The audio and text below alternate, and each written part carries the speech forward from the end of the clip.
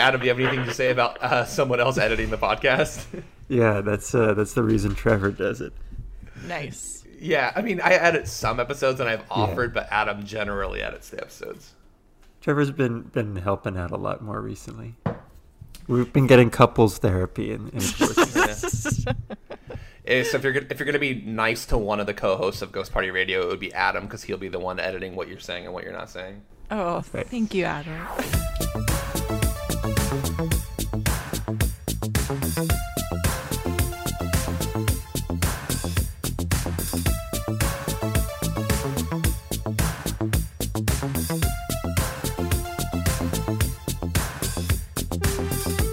Welcome everyone to episode number 25 of Ghost Party Radio, an in-depth and very serious exploration into the world of genre film, hosted by two small-time cowards. I'm Adam Cervantes Wagner, and allow me to introduce my co-host, Airhead, aka Trevor Dillon. Okay, no. So what's the roast that you think I thought that you were gonna give me? Something about Morning Razor. No, I thought you were gonna say he puts the bite in Cenobite. That's pretty nerdy. I don't know. What? It's I mean, I thought you would just start the show on a fat joke. It's a morning record, Adam. Let the listeners know. It is 9:30 a.m. on the Pacific Coast right now. Yeah, I really don't get this whole morning thing. It's overrated. I mean, we'll get into it, and I'll roast you continually throughout the episode, but you truly have never been up this early in your life, have you? No, I haven't. And I don't understand what's going on. There's a lot more people up in the courtyard than normal. You're looking at, hey, you have a new apartment, and we don't typically get into your personal life on the show, but I heard you moved recently.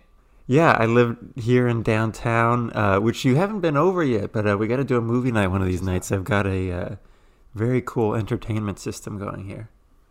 Nice. Yeah, you're ready to have people over at your house. I'm very excited about that. I'm sure I'll be the very, very first invite. Let's do we have any listener reviews, Trevor?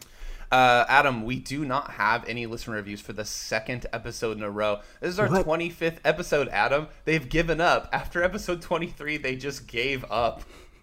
You know, I hear that we're really big on Spotify. Yeah. And unfortunately, you cannot leave any reviews on Spotify, so we must be huge on Spotify. But Adam, I heard that you had a personal friend reach out to you with a review of the show. I did, and you know what? She texted me literally like 10 minutes ago, and she said, quote, "I only listened to the first half of the Best of 2020 episode so far, but I have a beef with Trevor. Don't we all?" She goes on to say, "I'm glad he enjoyed Hubie Halloween, but it was a terrible movie. My roommate and I couldn't even finish it because we couldn't understand a word Sandler was saying, and the plot was barely existent." Very valid review. I disagree wholeheartedly, of course. Big fan of Hubie Halloween here. My number 10 movie of 2020. But the only thing that I don't actually believe about that review is that they've only listened to half of the 2020 episodes so far. I know they're done listening to it. They're not going back to that episode. Yeah, we'll see. You know, it makes sense that Adam Sandler was hard to understand considering he was vomiting the whole time. I mean, listen, it's a classic Adam Sandler performance. I thought he was extremely committed. I think he won the Independent Spirit Award for it. But anyways, we have a great guest today, Adam. Please go ahead and introduce her. Of course, she is a freelance film journalist whose work you might have seen in Daily Grindhouse, Rue Morgue, and Valingo, and also a co-host on the Losers Club podcast, a show all about the works of Stephen King. It's Rachel Reeves. How are you doing, Rachel? Hey guys, I am so thrilled to be here, bright and early. Got my coffee, ready to talk about Hellraiser and Pinhead. This is just the best way to start the day. Oh yeah, we're talking about Hellraiser today. I think we haven't really mentioned that yet, Adam. Wait, Spoiler Rachel, alert, it's Hellraiser. Rachel, there's a rumor going around that you're in the future. I'm in the future. I am in what's called the Mountain Time Zone. I am in Boise, Idaho. Yes. Oh, wow. Okay. Rachel has the distinct advantage of being 1 hour ahead of Adam and I, so it is 10:30 a.m. there, so literally in the middle of the day compared to where we are. I'm jealous. Yeah. Rachel, thank you for coming on the show. We met a few years back, I guess, when one of my short films got into the Idaho Horror Film Festival, which I had an excellent time at. And I'm a big fan of your writing, and I saw that you just recently joined the show, The Losers Club, which I listened to, which is so surreal. I was like, I know Rachel. Tell us a little bit about The Losers Club. Yeah, so the Losers Club podcast, they've been around since 2017. They're just the greatest group of constant listeners. They just dive in and analyze Stephen King works in the most fun and incredible way. I love them so much. And I only joined the podcast about 6 months ago. I had guested on a few ones, and I guess, they had an opening, and, well, I'm a loser at heart, so I just fit right in with them. And it's been a blast, and I'm so honored to be a part of that. And they've had a killer last couple weeks. We just joined the Bloody Disgusting Podcast Network, which is huge, and we just won the Silver Bolo on Joe Bob, and then Stephen King tweeted about us, which is just mind-blowing. So it's been a crazy month, and to be honest, I feel like I got in at the right time. Yeah, the timing of you joining that podcast and everything that's happened is so crazy. And I know you're obviously a huge horror head and genre head in general, and Adam, it's going to sound like we're speaking gibberish right over Adam's head, but can you explain what the Joe Bob Briggs Silver Bolo Award is to him? Because he truly is he has no idea what we're talking about. Yeah, so every the last drive-in on Shudder, so every episode that they air, they pick an award for just somebody in the horror community who they feel like is doing rad stuff. And yeah, 2 weeks ago, it was the Losers Club, which is just so wonderful. It's an honor to be mentioned, and that's such a great platform. And Darcy and Joe Bob really use that platform to try to highlight and connect the horror community in really unprecedented ways. So it means so much to us, for sure. Whoa, that's awesome. Congratulations, Rachel. Thanks. I can't take all the credit. I feel so bad, because all the other losers have been doing this for so long that it's really, they've built up this community of Stephen King fans and constant readers and constant listeners. And so, all the credit to them, but I'm just so thrilled to be a part of the new crew, for sure. Well, you're only as good as your co-host, which is why recently we want to announce that we recently did not get any reviews to read in the show. That's true. Yeah. We're actually a really impressive podcast, too, Rachel. We are on our... did I already mention that we're on our 25th episode on air? I'm repeating material already 9 minutes into the show. You got to start somewhere, right? Like, that's the hardest part. Like, honestly, like, whatever it is that you're doing, whether it's writing or podcasting or, creating a film, like, just starting is the hardest part. So you guys, you're 25 episodes in. So that's huge. Like, the ball is rolling. This is just the beginning for you. Thank you. We're never going to get a bolo, though.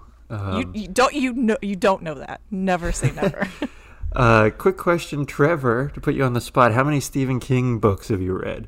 Stephen King books? Yeah. I get this because you set me up on the Matango episode as a proud non-reader, which is not the case. Stephen King and Michael Crichton are easily my two favorite authors because I find them so readable. There's probably a correspondence there with how many movies have been made of those two writers' works. I don't know. Probably read 4 Stephen King books of the 5 million he's written. How about you, Adam?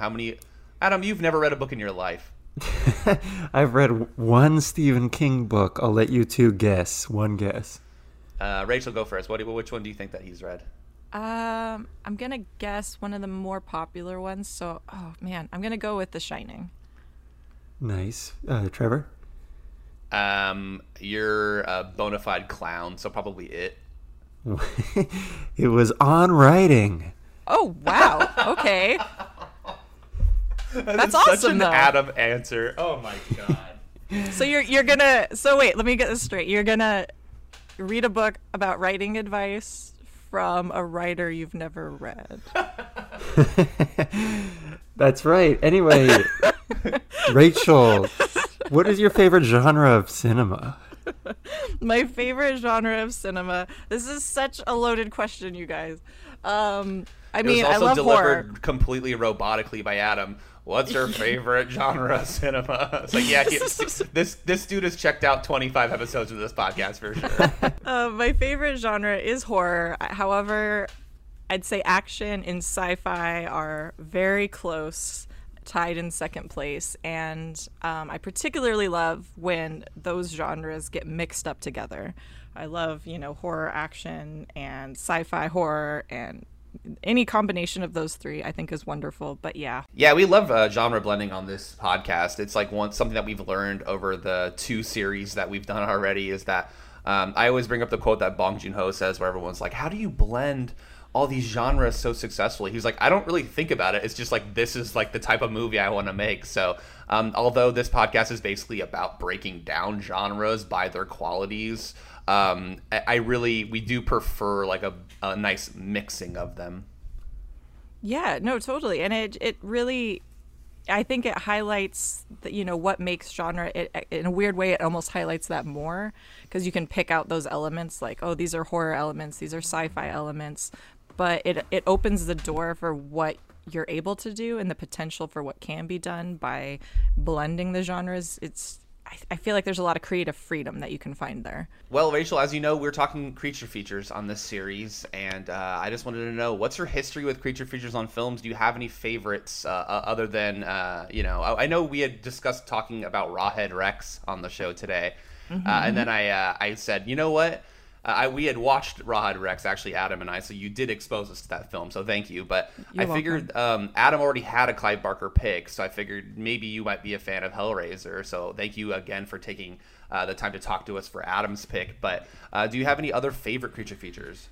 I do. So, yeah, my history with them, I didn't grow up watching a lot of horror, actually. I grew up watching a lot of action films, and so my history with them is actually more in that genre, but I still think they still count. So like I grew up loving Predator and Terminator, RoboCop, like those kind of, I think you could make an argument that those are creature features in a way, especially, Predator, duh, but like Terminator and RoboCop, I think still have a lot of those elements there. So that's more my history. But some of my favorites that I have come to discover a little bit later in life, starting in my teenage years, that's when I really started to get into horror stuff. I love Lake Placid. I love the 80s Blob. And, of course, being a Stephen King fan, I love The Mist, Cujo, Christine. I think you can argue is a creature feature in a way. Probably get some pushback on that, but I think there's an argument to be made. And then I also really love like aquatic horror. So like Leviathan and Deep Rising, those are totally rad creature features as well. And Alien. Come on, Alien.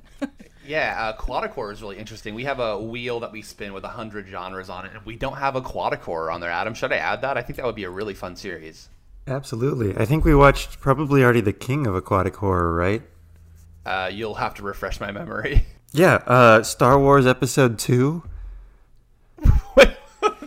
Wait, that's the joke you set up, so that you can say a Star Wars episode? No, well, the real one is Creature from the Black Lagoon. Oh, right. Yeah, okay, sorry. Yes, I'd forgotten that we had watched Creature from the Black Lagoon. That's a great underwater horror movie, but I don't know. I would say maybe Stephen King. Michael Crichton's Sphere, starring Dustin Hoffman and Samuel L. Jackson, that famous bomb. That's a great one. But, I love that one. It is. I was just talking about that movie the other day, and it actually is very, very creepy, and the book is fantastic. Again, I read books, Adam. Yeah, okay. It's convenient that all the books you read are also movies. Good roast. I already mentioned that. I know. Just in case we try to test you, you're going to know the plot pretty well, huh? That's true. Like, and there's books like Congo where I definitely watched the movie and then read the book afterwards. So by the way, self-proclaimed Stephen King fan over here didn't know what Cujo was at the beginning of this season. No, oh, wow. I knew what it was. I just haven't seen it, and I was surprised to see it on a list of top 10 creature features of all time. Like, roll the clip. Yeah, right. We're gonna edit in the clip of me being correct here. And Rachel, are you a Cujo fan? Because Stephen King creature feature. I don't know. I didn't hear you mention it. Oh yeah, she mentioned it. I mentioned it, and I do. So I put off watching and reading Cujo for a really long time just because like I'm very much a dog person, and so I'm very sensitive to like anything that like if the dog dies, like it's like that's a big deal. And of course, obviously, it's all about this dog like attacking these people, and I was like, I just don't know. I really just like it put me off a little bit. But then you see it, and I read the book, and it's so much more than that. And Stephen King has such a beautiful way of just writing and creating these fantastical, terrifying stories. So yeah, I love Cooge. We're a big fan. We're big Cooge heads at the Losers Club podcast. So lots of Cooge love there. Yeah, I'm a cat person, so I had no problem with taking those in. So you need to watch Pet Sematary then. You're a big cat person. I don't know if I could. I can't watch the scene in Grand Budapest Hotel where Willem Dafoe throws the cat out the window. Grand Budapest Hotel is the scariest movie Adam's ever seen. Yeah.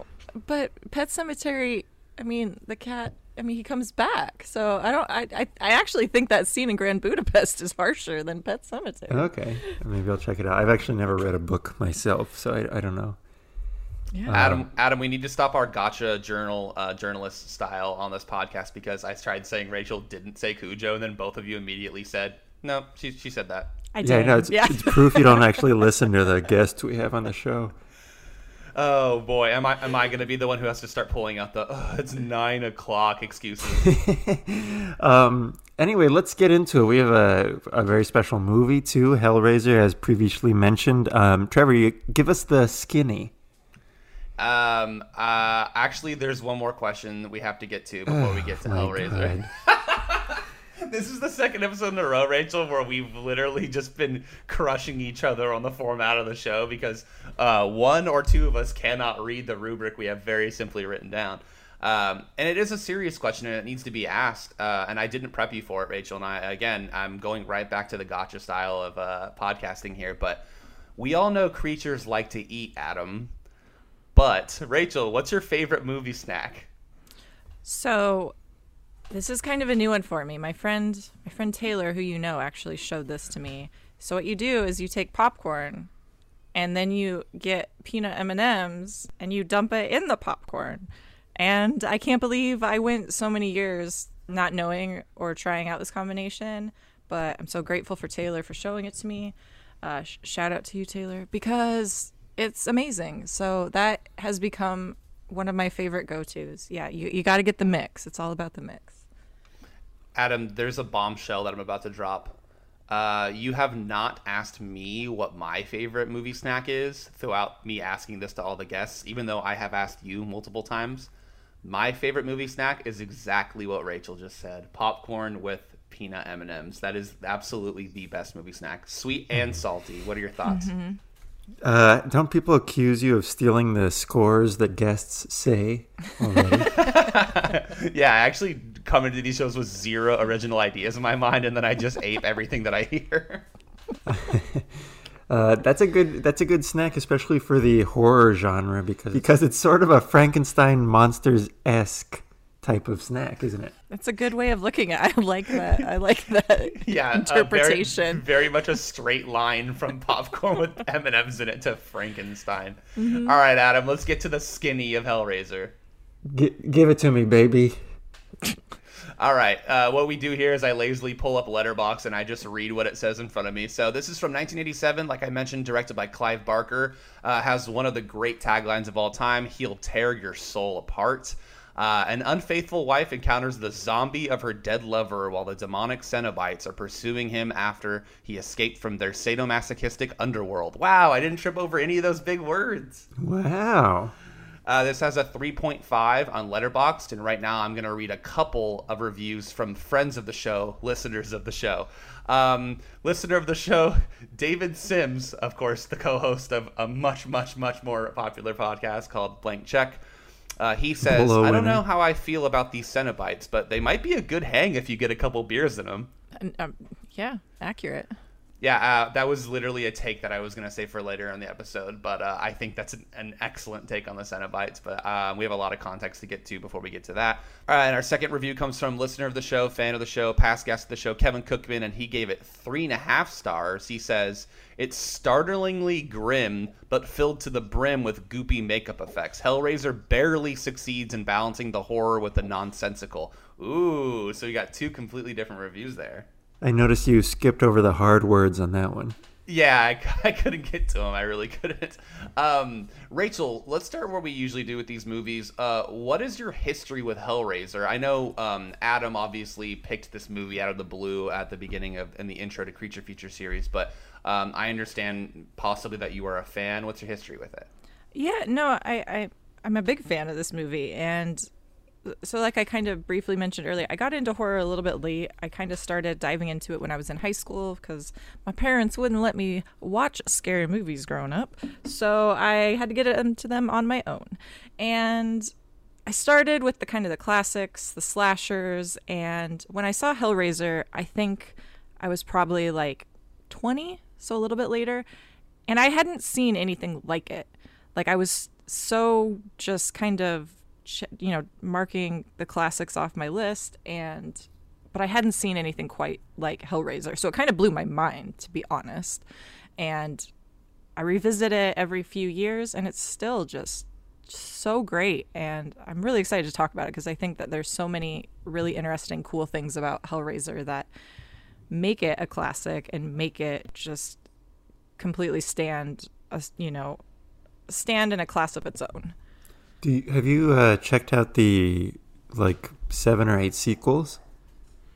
So I haven't. I just recently purchased the Arrow Hellraiser 2 Blu-ray because I need to do this. I was actually kind of getting prepped for this podcast, realized I haven't seen any of the other 8 bazillion sequels, and I know that there's a lot of mixed reviews about the quality. Mm-hmm. But I still feel what am I doing? I gotta do it. So yeah, I'll probably start here pretty soon. Oh, nice. I guess you can have Trevor and I over sometime. We'll do a movie night. Yeah, sure. I guess it'll depend on what we thought of this film, won't it, Adam? So Adam picked this movie simply because it was streaming on Criterion Channel. He thought that it would give him some sort of cred in the art house world. How dare you?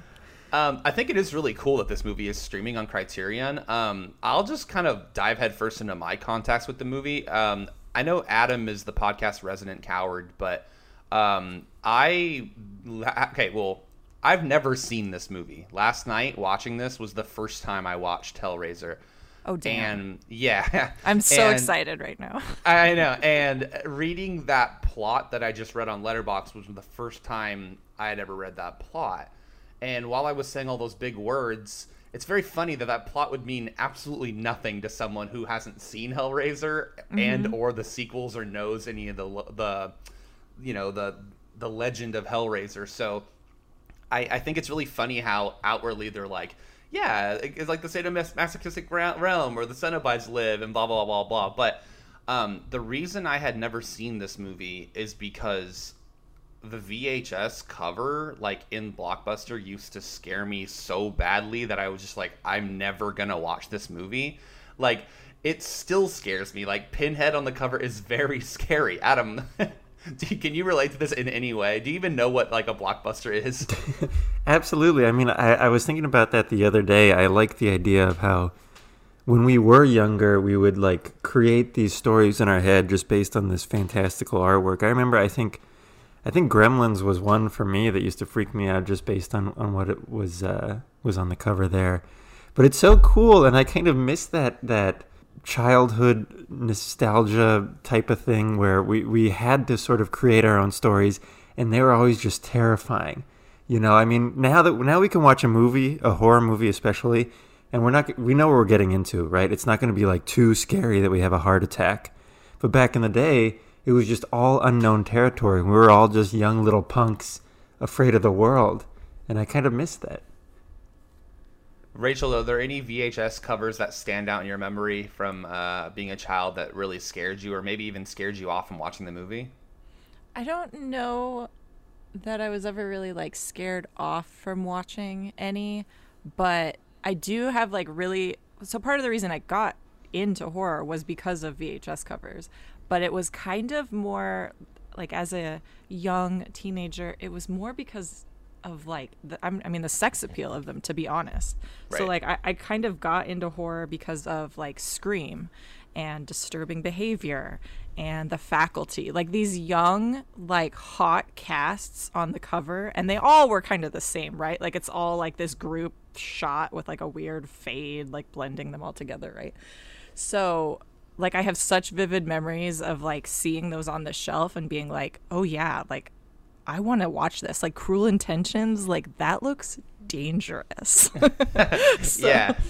So I really like that was kind of like how I got into it, because I grew up in a very conservative household, so I wasn't really like allowed to watch any of the other ones. So it was always kind of like horror was always something really appealing because of that. And then as I did get a little bit older and I did have the freedom to kind of just watch whatever, it was definitely that 90s kind of horror that got me into it with their hot casts and enticing covers. So Yeah, what you're sorry. saying is that you would be the one messing with the puzzle box if you had the chance. Probably, yeah. I'd be like, ooh, what is this? Like, yeah. And then I would find out. The Child's Play VHS covers used to scare me Oh, so yeah. badly, but now when I look at them, I just appreciate them. Like as an adult, of like, oh, these covers are so cool. Like they make this movie look so good and so scary. But Adam, are you familiar with the cover of Jack Frost? Rachel, do you know what I'm talking about? Yeah. Oh, absolutely. I know what you're talking about. Yeah. Well, I already ruined the joke because I asked Adam if he knew what it was. But I was gonna say that's like the type of stuff that would probably scare Adam out of the blockbuster. Yeah. Yeah, absolutely. I mean, that's what I think it's so different now, you know, as I was saying, like I'm going to put on Child's Play nowadays. It's not going to scare me at all. Like Hellraiser didn't really scare me, but back then, oh, I missed that. It's like, it's also that feeling of when we were younger, you know, and getting away with things that we weren't supposed to be doing, watching TV shows late at night or looking at some website. I don't know what your history is, Trevor. Jesus Christ. But just that feeling of fear of knowing we're doing something we shouldn't. And I think that was sort of encompassed by seeing those horror VHS covers, because it was like a glimpse at something beyond what we could comprehend, and it was scary. So Adam, have you seen this film before? I have not, no. I had been hearing about it recently. I know that there's a lot of big fanboys out there, especially of the lore, which I know gets explored more in the sequels. Yeah, Hellraiser fans are really cool. We did a double feature of the first one and second one at the theater a couple years ago, and we had the gentleman who does the awesome score for this movie out to do a Q&A afterwards, and then we did a stream of it during the pandemic, and we had Heidi Gardner, who's like one of my favorite people on SNL right now. She was in the stream because she's like just a huge Hellraiser fan, which I thought was so cool. So yeah, Hellraiser fans are definitely out there and they exist. But Adam, I lit the candles last night. You know that when I really want to get into a movie, I light some candles. Mm-hmm. I had a completely empty stomach just in case this movie made me throw up. And I genuinely, you sit down and you say like, we don't have to worry about movies being so scary anymore that we're like going to have a heart. But this is like the one movie in my life that I have avoided because I had no idea what it was about.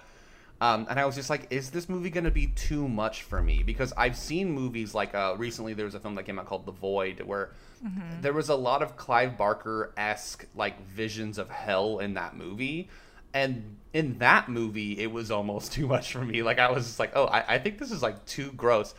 So we'll just kind of get into the movie. But when at the beginning, I believe it's Pinhead, when he's picking up pieces of the guy's face, I was like, oh, if this movie keeps at this pace with all of these body parts just strewn around this room, like this movie is going to be too much for me. I felt like I was the Larry character when he cut his hand on the nail and he kept saying, I'm going to puke, I'm going to faint.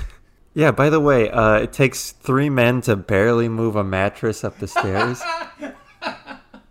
Yeah, Adam, I was going to say, you just moved into an apartment, so did you find this movie relatable? I was just thinking about that. I single-handedly moved my mattress up 4 floors. Yeah, I mean, this is of course Clive Barker's directorial debut. I mean, we just basically talk in general swaths about the movie, Rachel. But Sure. I thought it was so like it was like if my mom saw me watching this movie, like with how like it was just so sexual and like I had no idea that's what this movie was about. It's so specific. I think my like overall review of it before we get into the little details is that this is a good movie. It's a very good debut horror film. I just don't know if it's for me. Like it's so like it's just so like there are parts that are so disgusting. But then like when we got to know, I don't want to offend anybody, but these Cenobites that I've been scared of forever. Like the second time that I saw them, I was like, these guys are like kind of cool. I like kind of get why people like watching the sequels and spending more time with the Cenobites. Like Pinhead immediately became not as scary to me, and I was like, this guy kind of rocks. Oh, for sure. And that's what like is what I love about Hellraiser so much, because if you think about it in context of like what was happening at the time, right? So it came out in '87, and you know all the big horror guys. You've got Freddy, you've got Jason, you've got Michael. Like those had developed a really specific, really popular scene, right? So you've got these slashers, and there was a whole wake of slashers coming around after that. But then what that did, like the success of those films, it really opened the doors in the later 80s and going into the 90s for like what horror could do. Because horror was popular at the time, I think it really allowed wilder stories like this to get made. So like in 97, yeah, you had a lot of similar, you know, slashers still coming out, some cheaper ones. Like you had, I love how many blood movies there were in 87. I made a list here. So you've got Blood Diner, Blood Frenzy, Blood Harvest, Blood Hook, Blood Rage, Bloody New Year. There's even more. There's a lot of blood movies. But then you also had Lost Boys. You had Monster Squad. You had Near Dark. You had Opera. You had Creep Show 2. So like what horror was doing mainstream wise was really opening up. And then you've got Hellraiser. So it's just wild to me that this came out and that Clive Barker himself was able to direct it and really bring his vision to life. Yeah, like the Cenobites in Pinhead are just next level.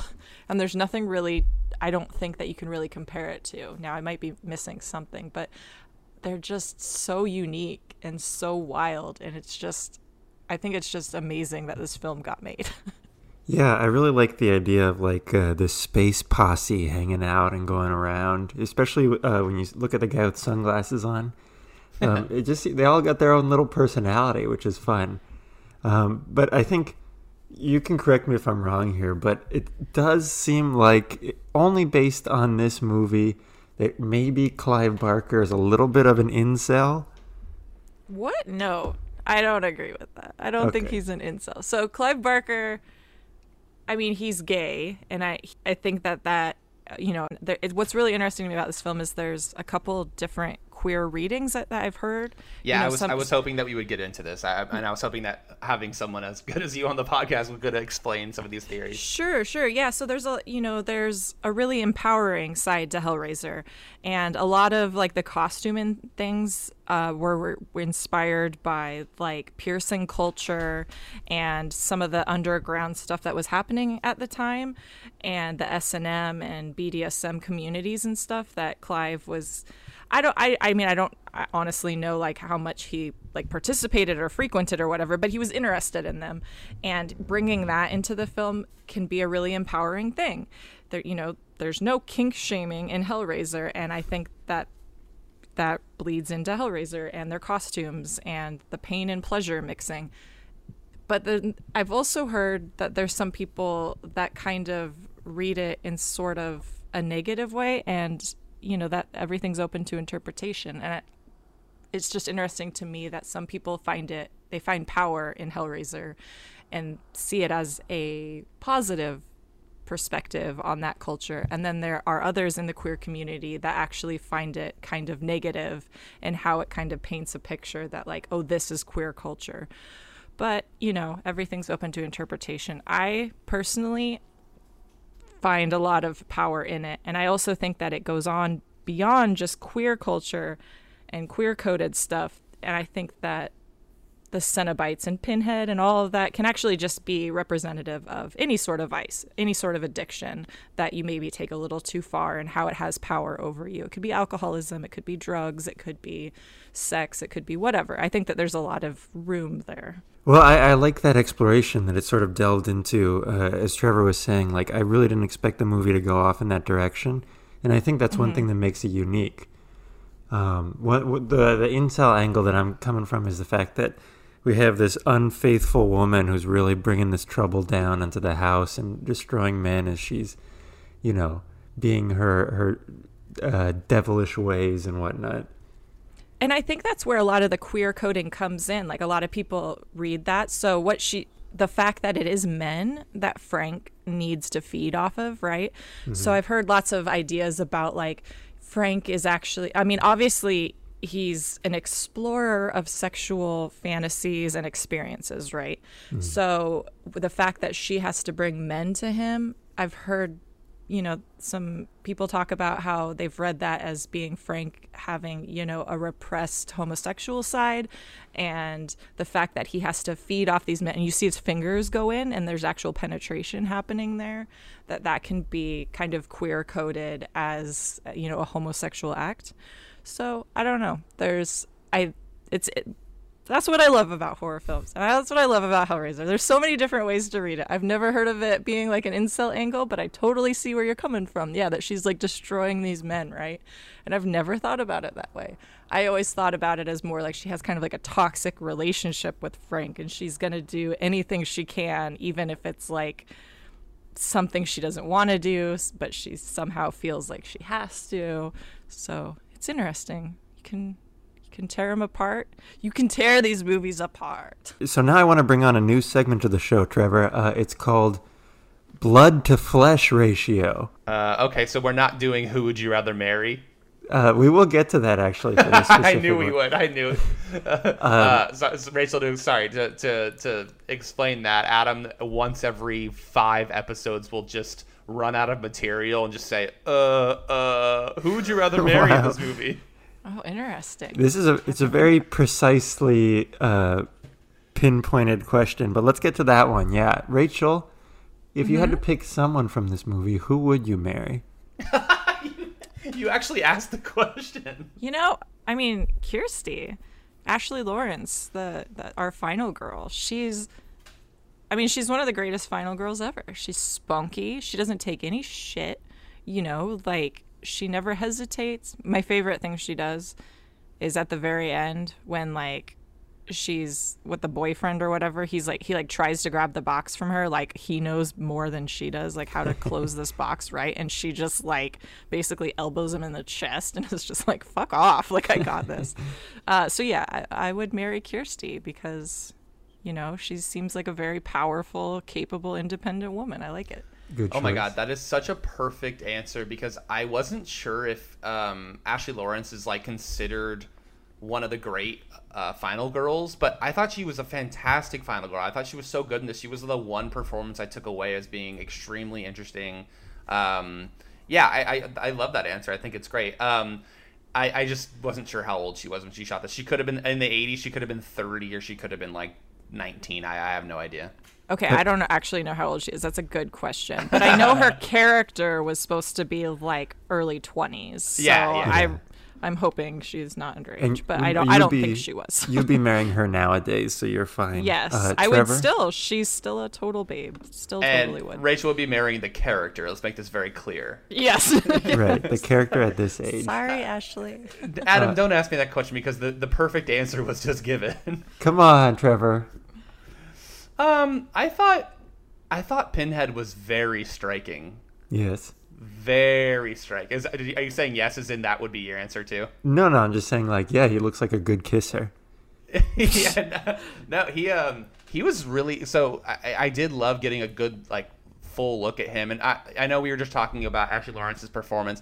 I thought one of the most absurd scenes in the movie was when she just was able to kind of deal with them, when she was like, wait, no, let me give you him. And I was like, wait, the Cenobites just listen to reason? Like, I was like, these guys are so much cooler now that I know that they like can have conversations with people and not just bring pain, just pure pain. You know, they were like, okay, yeah, I'll do that. That's a good offering up. Yeah, no, they're totally reasonable. They're explorers of experience, right? Like, they're not like serial killers. They're not like crazed, maniacal Michael Myers, you know, like deeply disturbed individuals. Like, what would be great about marrying Pinhead was, I mean, can you imagine the sort of like philosophical conversations you would have with him? Yeah. Like the things that he would show you, Trevor. Yeah, the sights he would show you. Like, yeah, you know what? My answer was very shallow, Rachel. Thank you for calling me out on that. This Cenobite seemed very worldly and known. Yeah, he could definitely tell me a thing or two. Yeah, like he's seen some shit. Like it could be a really interesting like relationship in a lot of ways.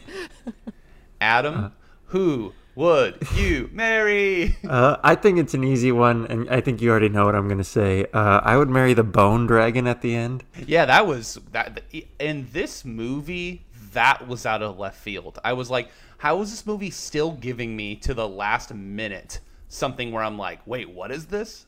Mm-hmm. I haven't read the book, but I'm wondering if that's in there. I also, since I haven't seen the sequels, I feel like I'm missing something that maybe like Hellraiser heads really do know. Because I've heard that there's like another character called Leviathan, and I'm wondering if that has something to do with that. I'm really speaking out of pure ignorance here, so I'm not sure, but that might have something to do with the story and the continuing story in Hellraiser, which would be cool, see? And if that shows up in Hellbound, I'm gonna like freak out and be like, yes, finally, I understand. Adam, what's your new segment you want to get to? Oh, yeah, blood to flesh ratio. So,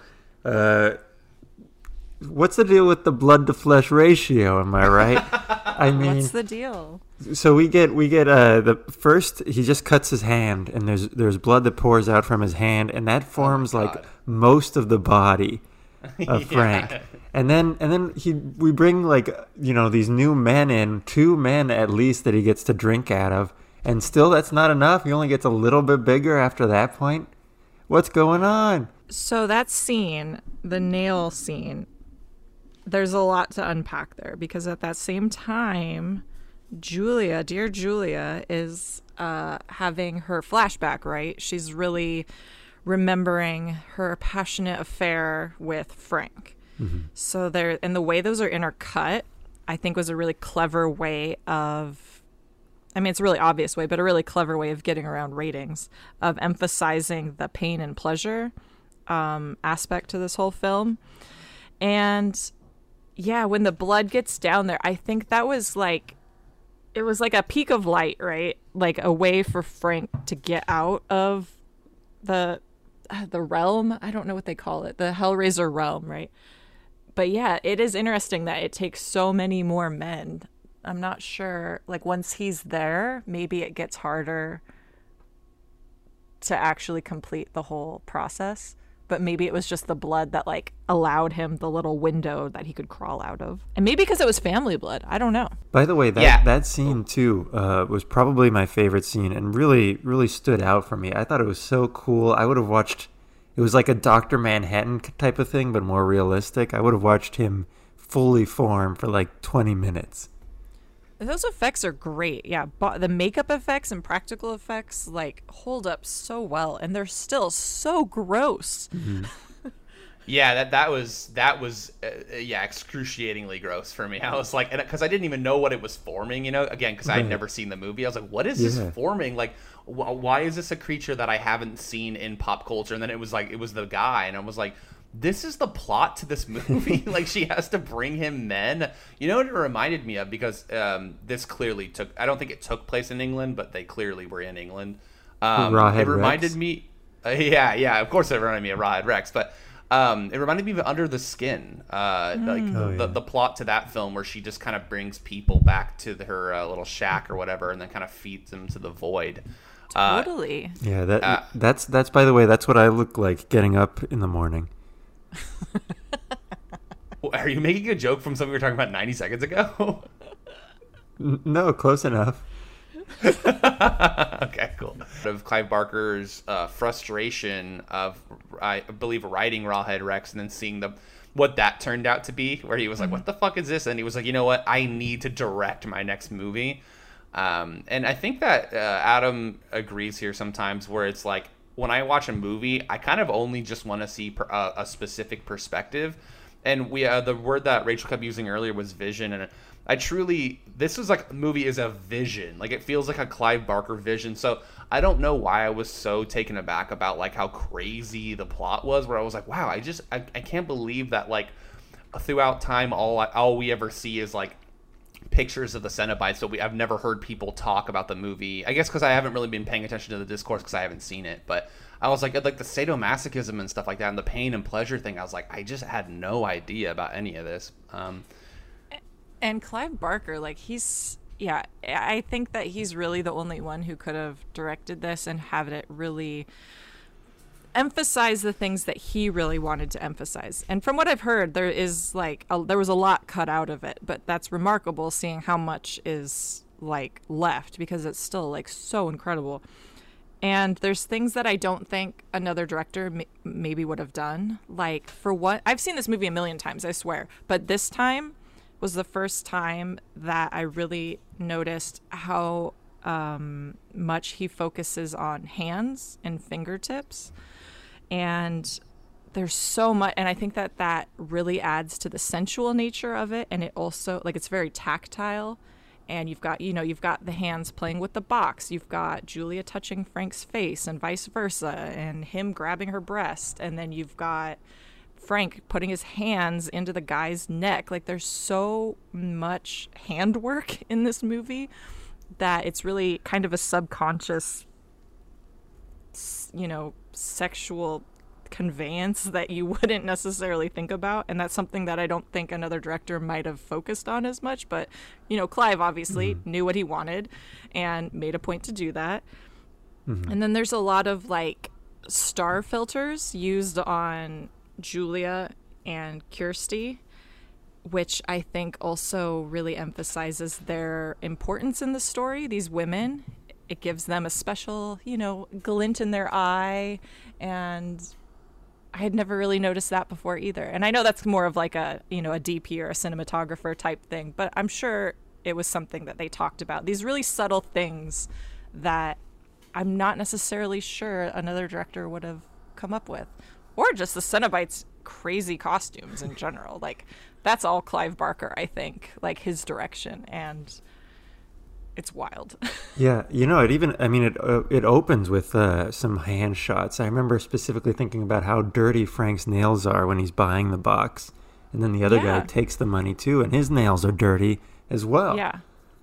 Yeah, that's like the first one, and it like, watch it again and really think about how much hands and fingers are shown, and it's crazy. Like, I never noticed how much it was, but it's like just such a little thing that really just gives this like really just sexy feeling to the whole film. Yeah, Hellraiser, they should have called it a hand finger. Yep, they should have called it that. Yeah, that probably would have done better domestically in the box office, Adam. It's a great idea. Adam, I'm sitting here with a smile on my face the whole time while you guys are talking about handwork, because this is the third time in this series with Creature from the Black Lagoon and Lorelei's Grasp where we have a movie that like puts the emphasis on the hands. It's such a weird thing. Like, we didn't know that our bonus category for creature feature should have been handwork. Yeah, there you go. Very weird. I haven't said this yet, but they call me Dr. Runtime because I like a short movie, but 93 minutes. Rachel, you mentioned there was some stuff cut out of here, but for how specific the movie is, it doesn't really feel like something got like entire plot lines got cut out of it. I could see maybe a lot more time in the Cenobite realm for sure or something. And I think it was more like, I don't think it was like narrative plot stuff. I think it was more specific scenes. Like, I know that there was a scene where like in the flashback, like Frank and Julia, their sex scene, like there was some actual like sodomy going on there and some spanking, like some more like hardcore sex stuff that was cut out. And so more sex stuff, I think, than actually anything else, and maybe some gore. But yeah, I don't think there was any like whole characters or anything that weren't present. And Rachel, Feels where weird. can we watch these deleted scenes? I don't think they're out there. Oh, another fun fact. So the score for this was originally composed by Coil, a band Coil, that Clive Barker knew and really liked, and were really instrumental in helping like develop some of the Cenobite stuff, because Clive Barker was friends with some of the guys in Coil, and they had connections, or not connections, but they kind of introduced him to some of these magazines that were like piercing enthusiast magazines, these underground ones, that really kind of gave him some ideas for the Cenobite design. They had done a whole other soundtrack that was much more in their music vein, which had a lot of synths and electronic stuff, and was more kind of in line with what you would think of a traditional 80s score. And so it's really interesting that the studio basically was like, no, we got this guy, Christopher Young, that we work with that people have actually heard of, so we're going to go with him instead. So that was a big like studio change that Clive Barker didn't like. He didn't choose Christopher Young, but I honestly think Christopher Young's score adds so much to kind of the fantasy element to this film that I hate to say it, sorry Coil, but I think that it's a better score. We got a new segment we're premiering on the show called Sorry Coil. Nice. Stuff that got cut out. Like, Well, yeah, Adam and I do love to discuss the idea of longer cuts of movies laying around, because there's always a longer cut of a movie laying around. But this movie, it's interesting that you say that. It didn't feel like it, but I can see him cutting out stuff, and it's funny that this movie of all movie has a director that showed some restraint, because it feels like there was not a lot of restraint in here. But I'm curious to see if he had to cut that out to not get the X rating, or if it was just something where he thought maybe it would just be a little more effective if we weren't so, at 100 miles per hour the whole movie. H word. Yeah, if we weren't so H word, if this movie, Rachel, on the podcast we don't say horny, we say H word. oh, nice. Gotta keep So this it movie, clean. this movie is extremely H word. Okay, so we're gonna keep talking about the movie, but we're gonna move on to our rating system. Is that cool, Rachel? Yeah. So to explain it, at the beginning of each series, this would be the intro to the Creature Feature series this time. We, Adam and I picked 5 categories that we thought would make up the ideal Creature Feature. It's bulletproof. If Hellraiser doesn't score well on it, then that means that Hellraiser is not a good Creature Feature. It's, the scale never lies. So we're going to go through this. You're going to go first, Rachel, and then Adam goes, then I typically go last. And it's on a scale of 1 to 10. So the very first question that we have for the Creature Feature series is, how cool are the monsters' origins in this film? Monsters' origins. Well, you don't get a whole lot of origin story for the Cenobites, but I'm going to use this as an excuse to just consider that their realm, like where they come from physically. And wait, what's the scale? 1 to 5? Like, what are we? Yeah, it's 1 to 10, and 1 to 10. Sorry, I'm reading this question the same way you are. It's how cool is the monster's origin? Technically, the origin of these monsters is that realm. Okay, perfect. 10 out of 10. This realm is Hell yeah. gnarly as fuck, and it's this whole other thing. I've never seen anything like it. It's not a place you would think that you would want to go, but apparently all these people are choosing to go there, and yeah, so 10 out of 10. Nice. I'll give it a 9 out of 10. Also gnarly AF, bro, but Gnarly AF. Wow, look at this Gen Zer in the chat. I just wish we could have seen more. I know, Trevor, you're kind of talking about that this isn't your cup of tea of movie. It's a little too gross for you, but I love when a movie gets gross. I love that stuff. I love the Cronenberg style, and I kind of wish there was more. Wow, I do not take you for someone who likes when a movie gets gross, because like in the beginning there's just like body parts everywhere, there's blood everywhere, and we're getting that like the realm just seems like such a horrible place. But I have to be objective here. I guess the question is, how cool is the realm? To me, it's not cool at all. But I'm gonna be objective, and I'm gonna think like a big horror guy here, and I'm gonna give it an 8. So this category went 10, 9, 8, which for the Creature Feature series, Rachel, that's an extremely strong start. Yeah, Nice. I like it. If you thought that was gross, Trevor, wait till you see my new apartment. Yeah, for real. You know what? I definitely, I believe you there for sure. Okay, category number 2. This is what I call the Adam category because he thought that this would make up a good creature feature. How dumb/silly are the human characters in Hellraiser? It actually might do pretty well on this. So, okay. It depends on the character, I think. Like Christy, not dumb at all. I think she's amazing. She doesn't, like, she gets scared, but she never, like, makes any stupid mistakes. Like, in my mind, she makes all the right choices. So she gets a 10 out of 10. Julia is a bit sadder. I don't think she makes any dumb mistakes. I think she's just the victim of a really toxic relationship. But I think she was dumb in thinking that, you know, Frank wouldn't hurt her. Like, Frank's feelings were reciprocal. So I'm going to give her like a 5. I think there's a lot of things about Julia that are both sad and maybe some, like, you know, blind loyalty kind of things. What's the dad's name? Larry? Larry's the dumbest one in this whole thing to me. Larry is completely oblivious to anything that's going on in his own goddamn house. So I think Larry's the big dummy in this movie. And so he gets a 3 on the intelligence rating, I guess.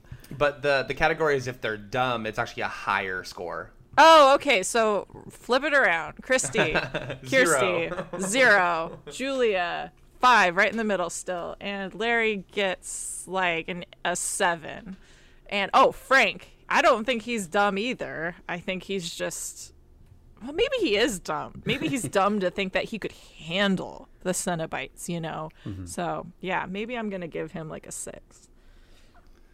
Overall, just it seems like you're kind of in the middle here with between all of the characters. Are you thinking like a 5 or a 6? Yeah. Okay. Yeah. Especially if Christy's the outlier. So if you take away her, the rest are just like, 6. Okay, cool. We'll give it a 6. Adam?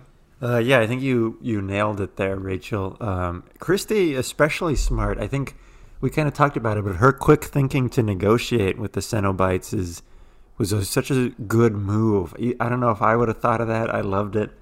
But the rest of them, pretty hit or miss, especially Larry, who's just the goofiest nerd-looking white dude that they could cast for this part, who actually got cooler once Frank turned into him. I'll give it a 7. I'm giving it a 7 as well, Adam. Interesting. Adam actually can see the scores that I write down. I write them down ahead of time, so he tends to copy my I'm not scores. looking at it right now, though. Sure. Yeah, you had some strong feelings about the Larry character, huh, Adam? You texted me like, what did you text me? Yeah, I texted you about what's the deal of this era of horror films casting like the most nerdy-looking, uninspired white dudes as the main characters. Okay, so there's a story behind that. It was a British production, like you guys said, but since New World did it, they wanted an American actor. And so that's why Larry's American. And so, but he was a big name because he was in Dirty Harry. So. Oh, yeah. Oh, yeah, it's Clint Eastwood. I thought I recognized. Yeah. Well, I mean, yeah, for a movie that has $1 million budget, I mean, yeah, if you can get the guy who was in Dirty Harry to star in it, it's not too bad. Also, Adam, lay off on the nerdy, uninspired dudes. That's our entire fan base. Uh-oh. But he kind of had to be, right? Because all this stuff was going on in his house, so they had to make him just kind of like... And then also make it so that Julia, you could understand why maybe she was attracted to Frank, because like this other dude is just so normie that like Frank had that like weird, dangerous sex appeal. I mean, if you really liked Larry, if you thought like, if it didn't make sense why she would leave him, the whole film wouldn't make sense. So you had to have him be just like so generic that it was like, okay, I can see why you would want Frank. Yeah, it did start working more as the movie went on, but it was just at the beginning where it hit me, and then also having seen Rawhead Rex recently, where they did the same thing. They cast like just some unremarkable white dude, you know, to carry the film. Yeah. I mean, not every movie can like discover the next so-and-so, you know, it's just sometimes you got to get some actors. But they're really trying. And Cronenberg does this a lot too, where it's just, you know, he plucks one out from the white dude tree. All right. Category number 3. I'm gonna need to be sold on this one, Rachel and Adam. But how sympathetic are the monsters in Hellraiser? Oh, I mean, they are not sympathetic. I don't think. Like they know what they're doing. You know what I mean? Like they are in full control and no remorse. So they get a, wait. So is that a 0? They get a 0 sympathy. Yeah, I'll skip right ahead of you, Adam. This is a classic 0. the Cenobites are not sympathetic in any way. Interesting. But once again, the scale never lies. I don't know. I'm gonna give them a 3. I don't think they don't seem especially malicious, if that makes sense. I do think that totally. They are kind of like the tour guides, right? And so you do feel bad for them a little bit. I don't feel bad because it's like you don't feel bad for them because it's like they're offering a service and you're choosing to use it. Like it's the person choosing to like call them that's making the mistake. Like the Cenobites are just like, this is what we do. Like you called us, dude. So I don't feel any sympathy for them, but at the same time, like I don't like hold it against them either. But they get zapped. Like they don't want to go back in the puzzle box. It seems like, when he says don't do that, I feel a little bit bad. Well, I think it's because, they feel bad. I guess because they didn't like achieve their goal. They didn't like. Right. They wasted their time, kind of. She was just a tease. Yeah. That's a decent point, Adam. Actually, when he says don't do that, I don't know. Yeah, maybe we get more of it in the sequels that they actually don't want to be in the other realm. But as it stands right now, it feels to me like you don't get them like getting too much enjoyment out of what they do, which would make them extremely unsympathetic. But yeah, I don't find them to be sympathetic. Right. So you're giving it a 3? Yeah, come on. No one wants pins in their head. Okay, I mean, Pinhead might want that, actually, Adam. Category number 4. How strong of a metaphor are the monsters in this movie? We can make up some points here, I think. I mean, I think it's a strong metaphor. Like I was saying, a lot of people just read it as strictly like, BDSM and S&M and kind of sex in general, but I think that it can really be a metaphor for any sort of vice and how you may think that you can control it and keep like pushing that limit of what you're capable of, I don't know, experiencing. But sometimes that vice can actually hold the power over you. So I think that it's a really strong metaphor and a really, what's the word? Not evocative, but a really effective visual representation of that. I mean, I'm going to give it like an 8. Nice. Yeah, I think you articulated this really well. I was kind of having trouble, I guess, pinpointing it. But yeah. Yeah, I think, I'm going to give it an 8 also. That's sort of perfect for what's going on here. And something cool, I think, to see tackled in this horror film. Yeah, Adam, I was hoping you were looking at the sheet because I had already given it an 8. So we're 8s across the board on this one. Horror is not the genre for subtlety. But about halfway through, I was trying to find the metaphor. But Rachel, I think you verbalized it perfectly. And you mentioned that visually it is a very strong metaphor. And it really is something that I will not forget. So 8s across the board. Last category. Rampage points. So, Rachel, are you familiar with the N64 game Rampage? I am, yeah. All of our guests have been so far, which is so cool. That game must have had such an influence. But basically, how much damage do these creatures do? I mean, they don't. I mean, large scale, like if you're talking about like toppling buildings and stuff, I mean, 0, really, or like a 1. It's really more focused than that. Right. They're not just going out and like turning random strangers into sexual deviants and tearing them apart, right? Like they affect the people in their immediate circle, who are utilizing the box. So it's, I mean, a pretty small rampage, I would say. Yeah, I'm gonna give them like a 2. A 2, okay. I'm gonna give it a 5. Wow. They destroy the house. And they tear a dude apart a couple times at least. So they tear a family apart. Ew, yeah, I guess that's true. That's the true rampage. I'm giving it a 3, so I'm kind of in the middle of both of you. Yeah, no, I mean, when we think of Rampage, we haven't done a movie yet that's like this, but yeah, you think of the game, you think of like entire like Godzilla versus King Kong, which we watched, or Kong versus Godzilla, whatever order that's in.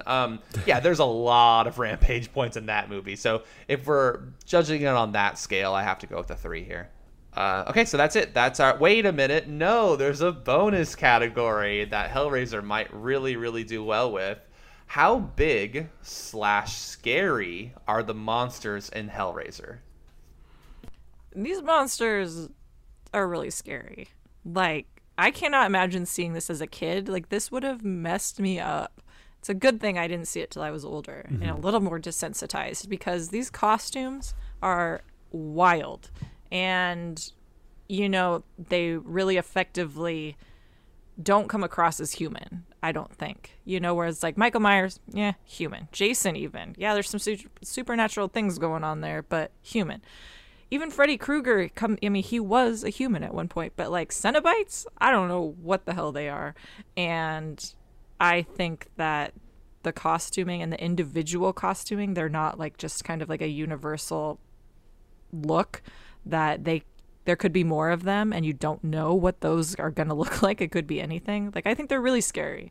I'm going to give them, I'm going to go wild and say 9. Wow. Yeah, I agree. And it's funny because I think, having been a kid at Blockbuster, had I seen this movie, I think it would have lived up to those horror expectations at the time, because this movie is scary with all these visuals. Yeah, they're freaky. I love that they all got their own personality. I would give it an 8 because I want to see more. So this will be my third 8 of this film. I'm giving it that. I think that it lived up to everything I thought it would be in terms of how scary it was. I mean, I guess that would have been a 10, like if it was actually as scary as well. But you have like the characters like Butterball and stuff like that I think are actually cooler than they are scarier. Yeah, they're cute. Like if this bonus was how cool / scary are the monsters, I think the Cenobites are just like, here's a 10. That's a very easy 10 for me. But as it stands, I'm giving it an 8. So that category goes 9, 8, 8. Talk amongst yourself while I add up all of these very, very big numbers. I do want to give a shout out to like the chattering one, because to me that one is the most like terrifying. I do not like that one actually makes me like, I don't like that. I don't want you next to my face. Yeah, that one's the like hardest when he gets to kiss. really Yeah, well, like when it gets like really close to Kirsty's face, it's like that is actually really terrifying. Like, yeah, Butterball, it's kind of like, oh, that's kind of a funny guy. And like Pinhead and the female Cenobite aren't exactly like, pieces of cake either. But like, I really don't like that chattering one. Wait, so Butterball is the sunglasses one, not the one who's crawling on the walls, right? Yeah, I don't know what the one like the like phallic looking one. I don't know what that one's actually called. I'm sure it has a name. Yeah, that might be their dog. But I think Butterball's actually the scariest one for me, just because he looks like such a pervert. I hate it. He looks like he's gonna like eat you, or he looks like that like the like gluttonous guy from like Seven or something. Yeah. Like he's really gonna come after you. Adam, I like that take on Butterball. Like, he does look so out of place that you're like, wait, what has this guy done to be a part of this gang? Yeah, for a second you're like, wait, I think I know this guy. So, Rachel, you've given the film 35 out of 50. How do you feel about that score? I feel good. You could give the movie an actual score, what you thought about it. It might be higher than 35, but you were very objective, so thank you. Adam, you seem to have loved this film. You gave it a 40 out of 50. I'm happy with that. Yeah, I think it's a creature feature through and through.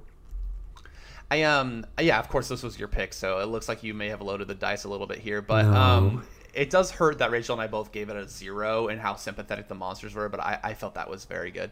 And I've given it a 34. Once again in this series, I have given the film the lowest score of the three of us. I don't know how this keeps happening, but so that is a total score of 109, Rachel, which puts this film in second place so far in our creature feature series. Adam, this is going to be about 4 points behind Matango. How are you feeling about that? I still would like it if Matango won. I think that'd be a cool winner. Yeah, Rachel, have you heard or seen the film Matango? I have not. It is on Amazon Prime right now under the name Attack of the Mushroom People, and you must watch it. We really, really loved it. We thought it was so clearly, fun. If it's beaten out Hellraiser, like, I gotta see this movie. Yeah, it's beaten out Hellraiser, Creature from the Black Lagoon, which is so weird that that's not the #1 movie so far. But the scale never lies. So, Rachel, thank you so much for coming on the show. We have one more thing we have to do before you get out of here. We need an award in your namesake to give away at the outro to Creature Feature episode. So what is it going to be? The Rachel Reeves Award for... Pain and Pleasure. Perfect. Honestly, perfect. I didn't know if it was going to be blood to flesh ratio or what, but Pain and Pleasure is perfect. Okay. Nice. So, so far in this series, we have the Justina Bonilla Award for Best Underwater Scenes, the Miguel Rodriguez Award for Real World Allegory, the Chad Leslie Award for Least Romantic Alien Mating Spot, and now the Rachel Reeves Award for Pain and Pleasure. I love it. I think it's great. Unfortunately, Rachel, if Hellraiser wins an award or multiple awards, you do have to leave me a voice memo on my phone that will play on the outro to Creature Feature episode. Sounds good. We're going to give you more work. They're only like 30 seconds, but I have a feeling that Hellraiser is going to walk away with at least a couple of silver ghosties. Cool. Do you have anything that you want to plug before we get out of here? Nothing specifically. Yeah, you can find me lurking about Rue Morgue pretty regularly, and yeah, you can catch me on the Losers Club podcast from time to time, and we've got a stacked schedule this summer coming up with some really cool stuff. So yeah, I encourage everybody to check that out if you are indeed a constant reader. Yeah, everybody, please check out an actual good movie /book/media podcast. Adam, anything that you want to plug? Follow me at Projector Fuel on Instagram, where I post all the movies I'm watching, and check out my website, Adam J.C. Wagner, which is where I post the movies I'm making. Awesome. And my plug's always Letterboxd at Captain Dills, where I keep a list going of all these films that we're discussing, and I rank them in their own genres. My personals are at Trevor Dills on Instagram and Twitter, and always follow us at Ghost Party Picks on all socials. Adam, you know what I'm going to ask you? I heard a rumor. Are we on Google Podcasts? Trevor, you know what? For the 25th week in a row, we are. We are on. So, Rachel, we learned that there's like 2 people that somehow follow us on Google Podcasts, and I don't even know how to access Google Podcasts, but I want to give a shout out to those 2 listeners. Thank you for continuing to support us from the other realm. Okay, well, yeah, again, Rachel, thank you so much for coming on the show. Thank you. And giving us your time early in the morning. I know you're in the future, but it is early in the morning for us, and really appreciate you. Adam, do you have any parting words for our nice guest? Yeah, thank you so much, Rachel. If I could have you as a co-host instead of Trevor, I would. Oh, wow. You guys, thank you so much. It's been so much fun. I am thrilled not only that we watched Hellraiser together, but also that I made you watch Rawhead Rex. So that's really right. The true win here. That's right. I forgot. Yeah, we had definitely watched Rawhead Rex in anticipation for that, and then I was like, wait, Clive Barker, and it like came together. So yeah, this was a great fit. I have a quick question, Rachel. Yes. I had 2 nicknames in college. Which do you think is the better one? Hellraiser or Rawhead Rex? Oh, man. You know, Hellraiser's the cooler one. I don't know if I would want to be friends with a guy nicknamed Rawhead Rex. Okay, well, like I said, I had both.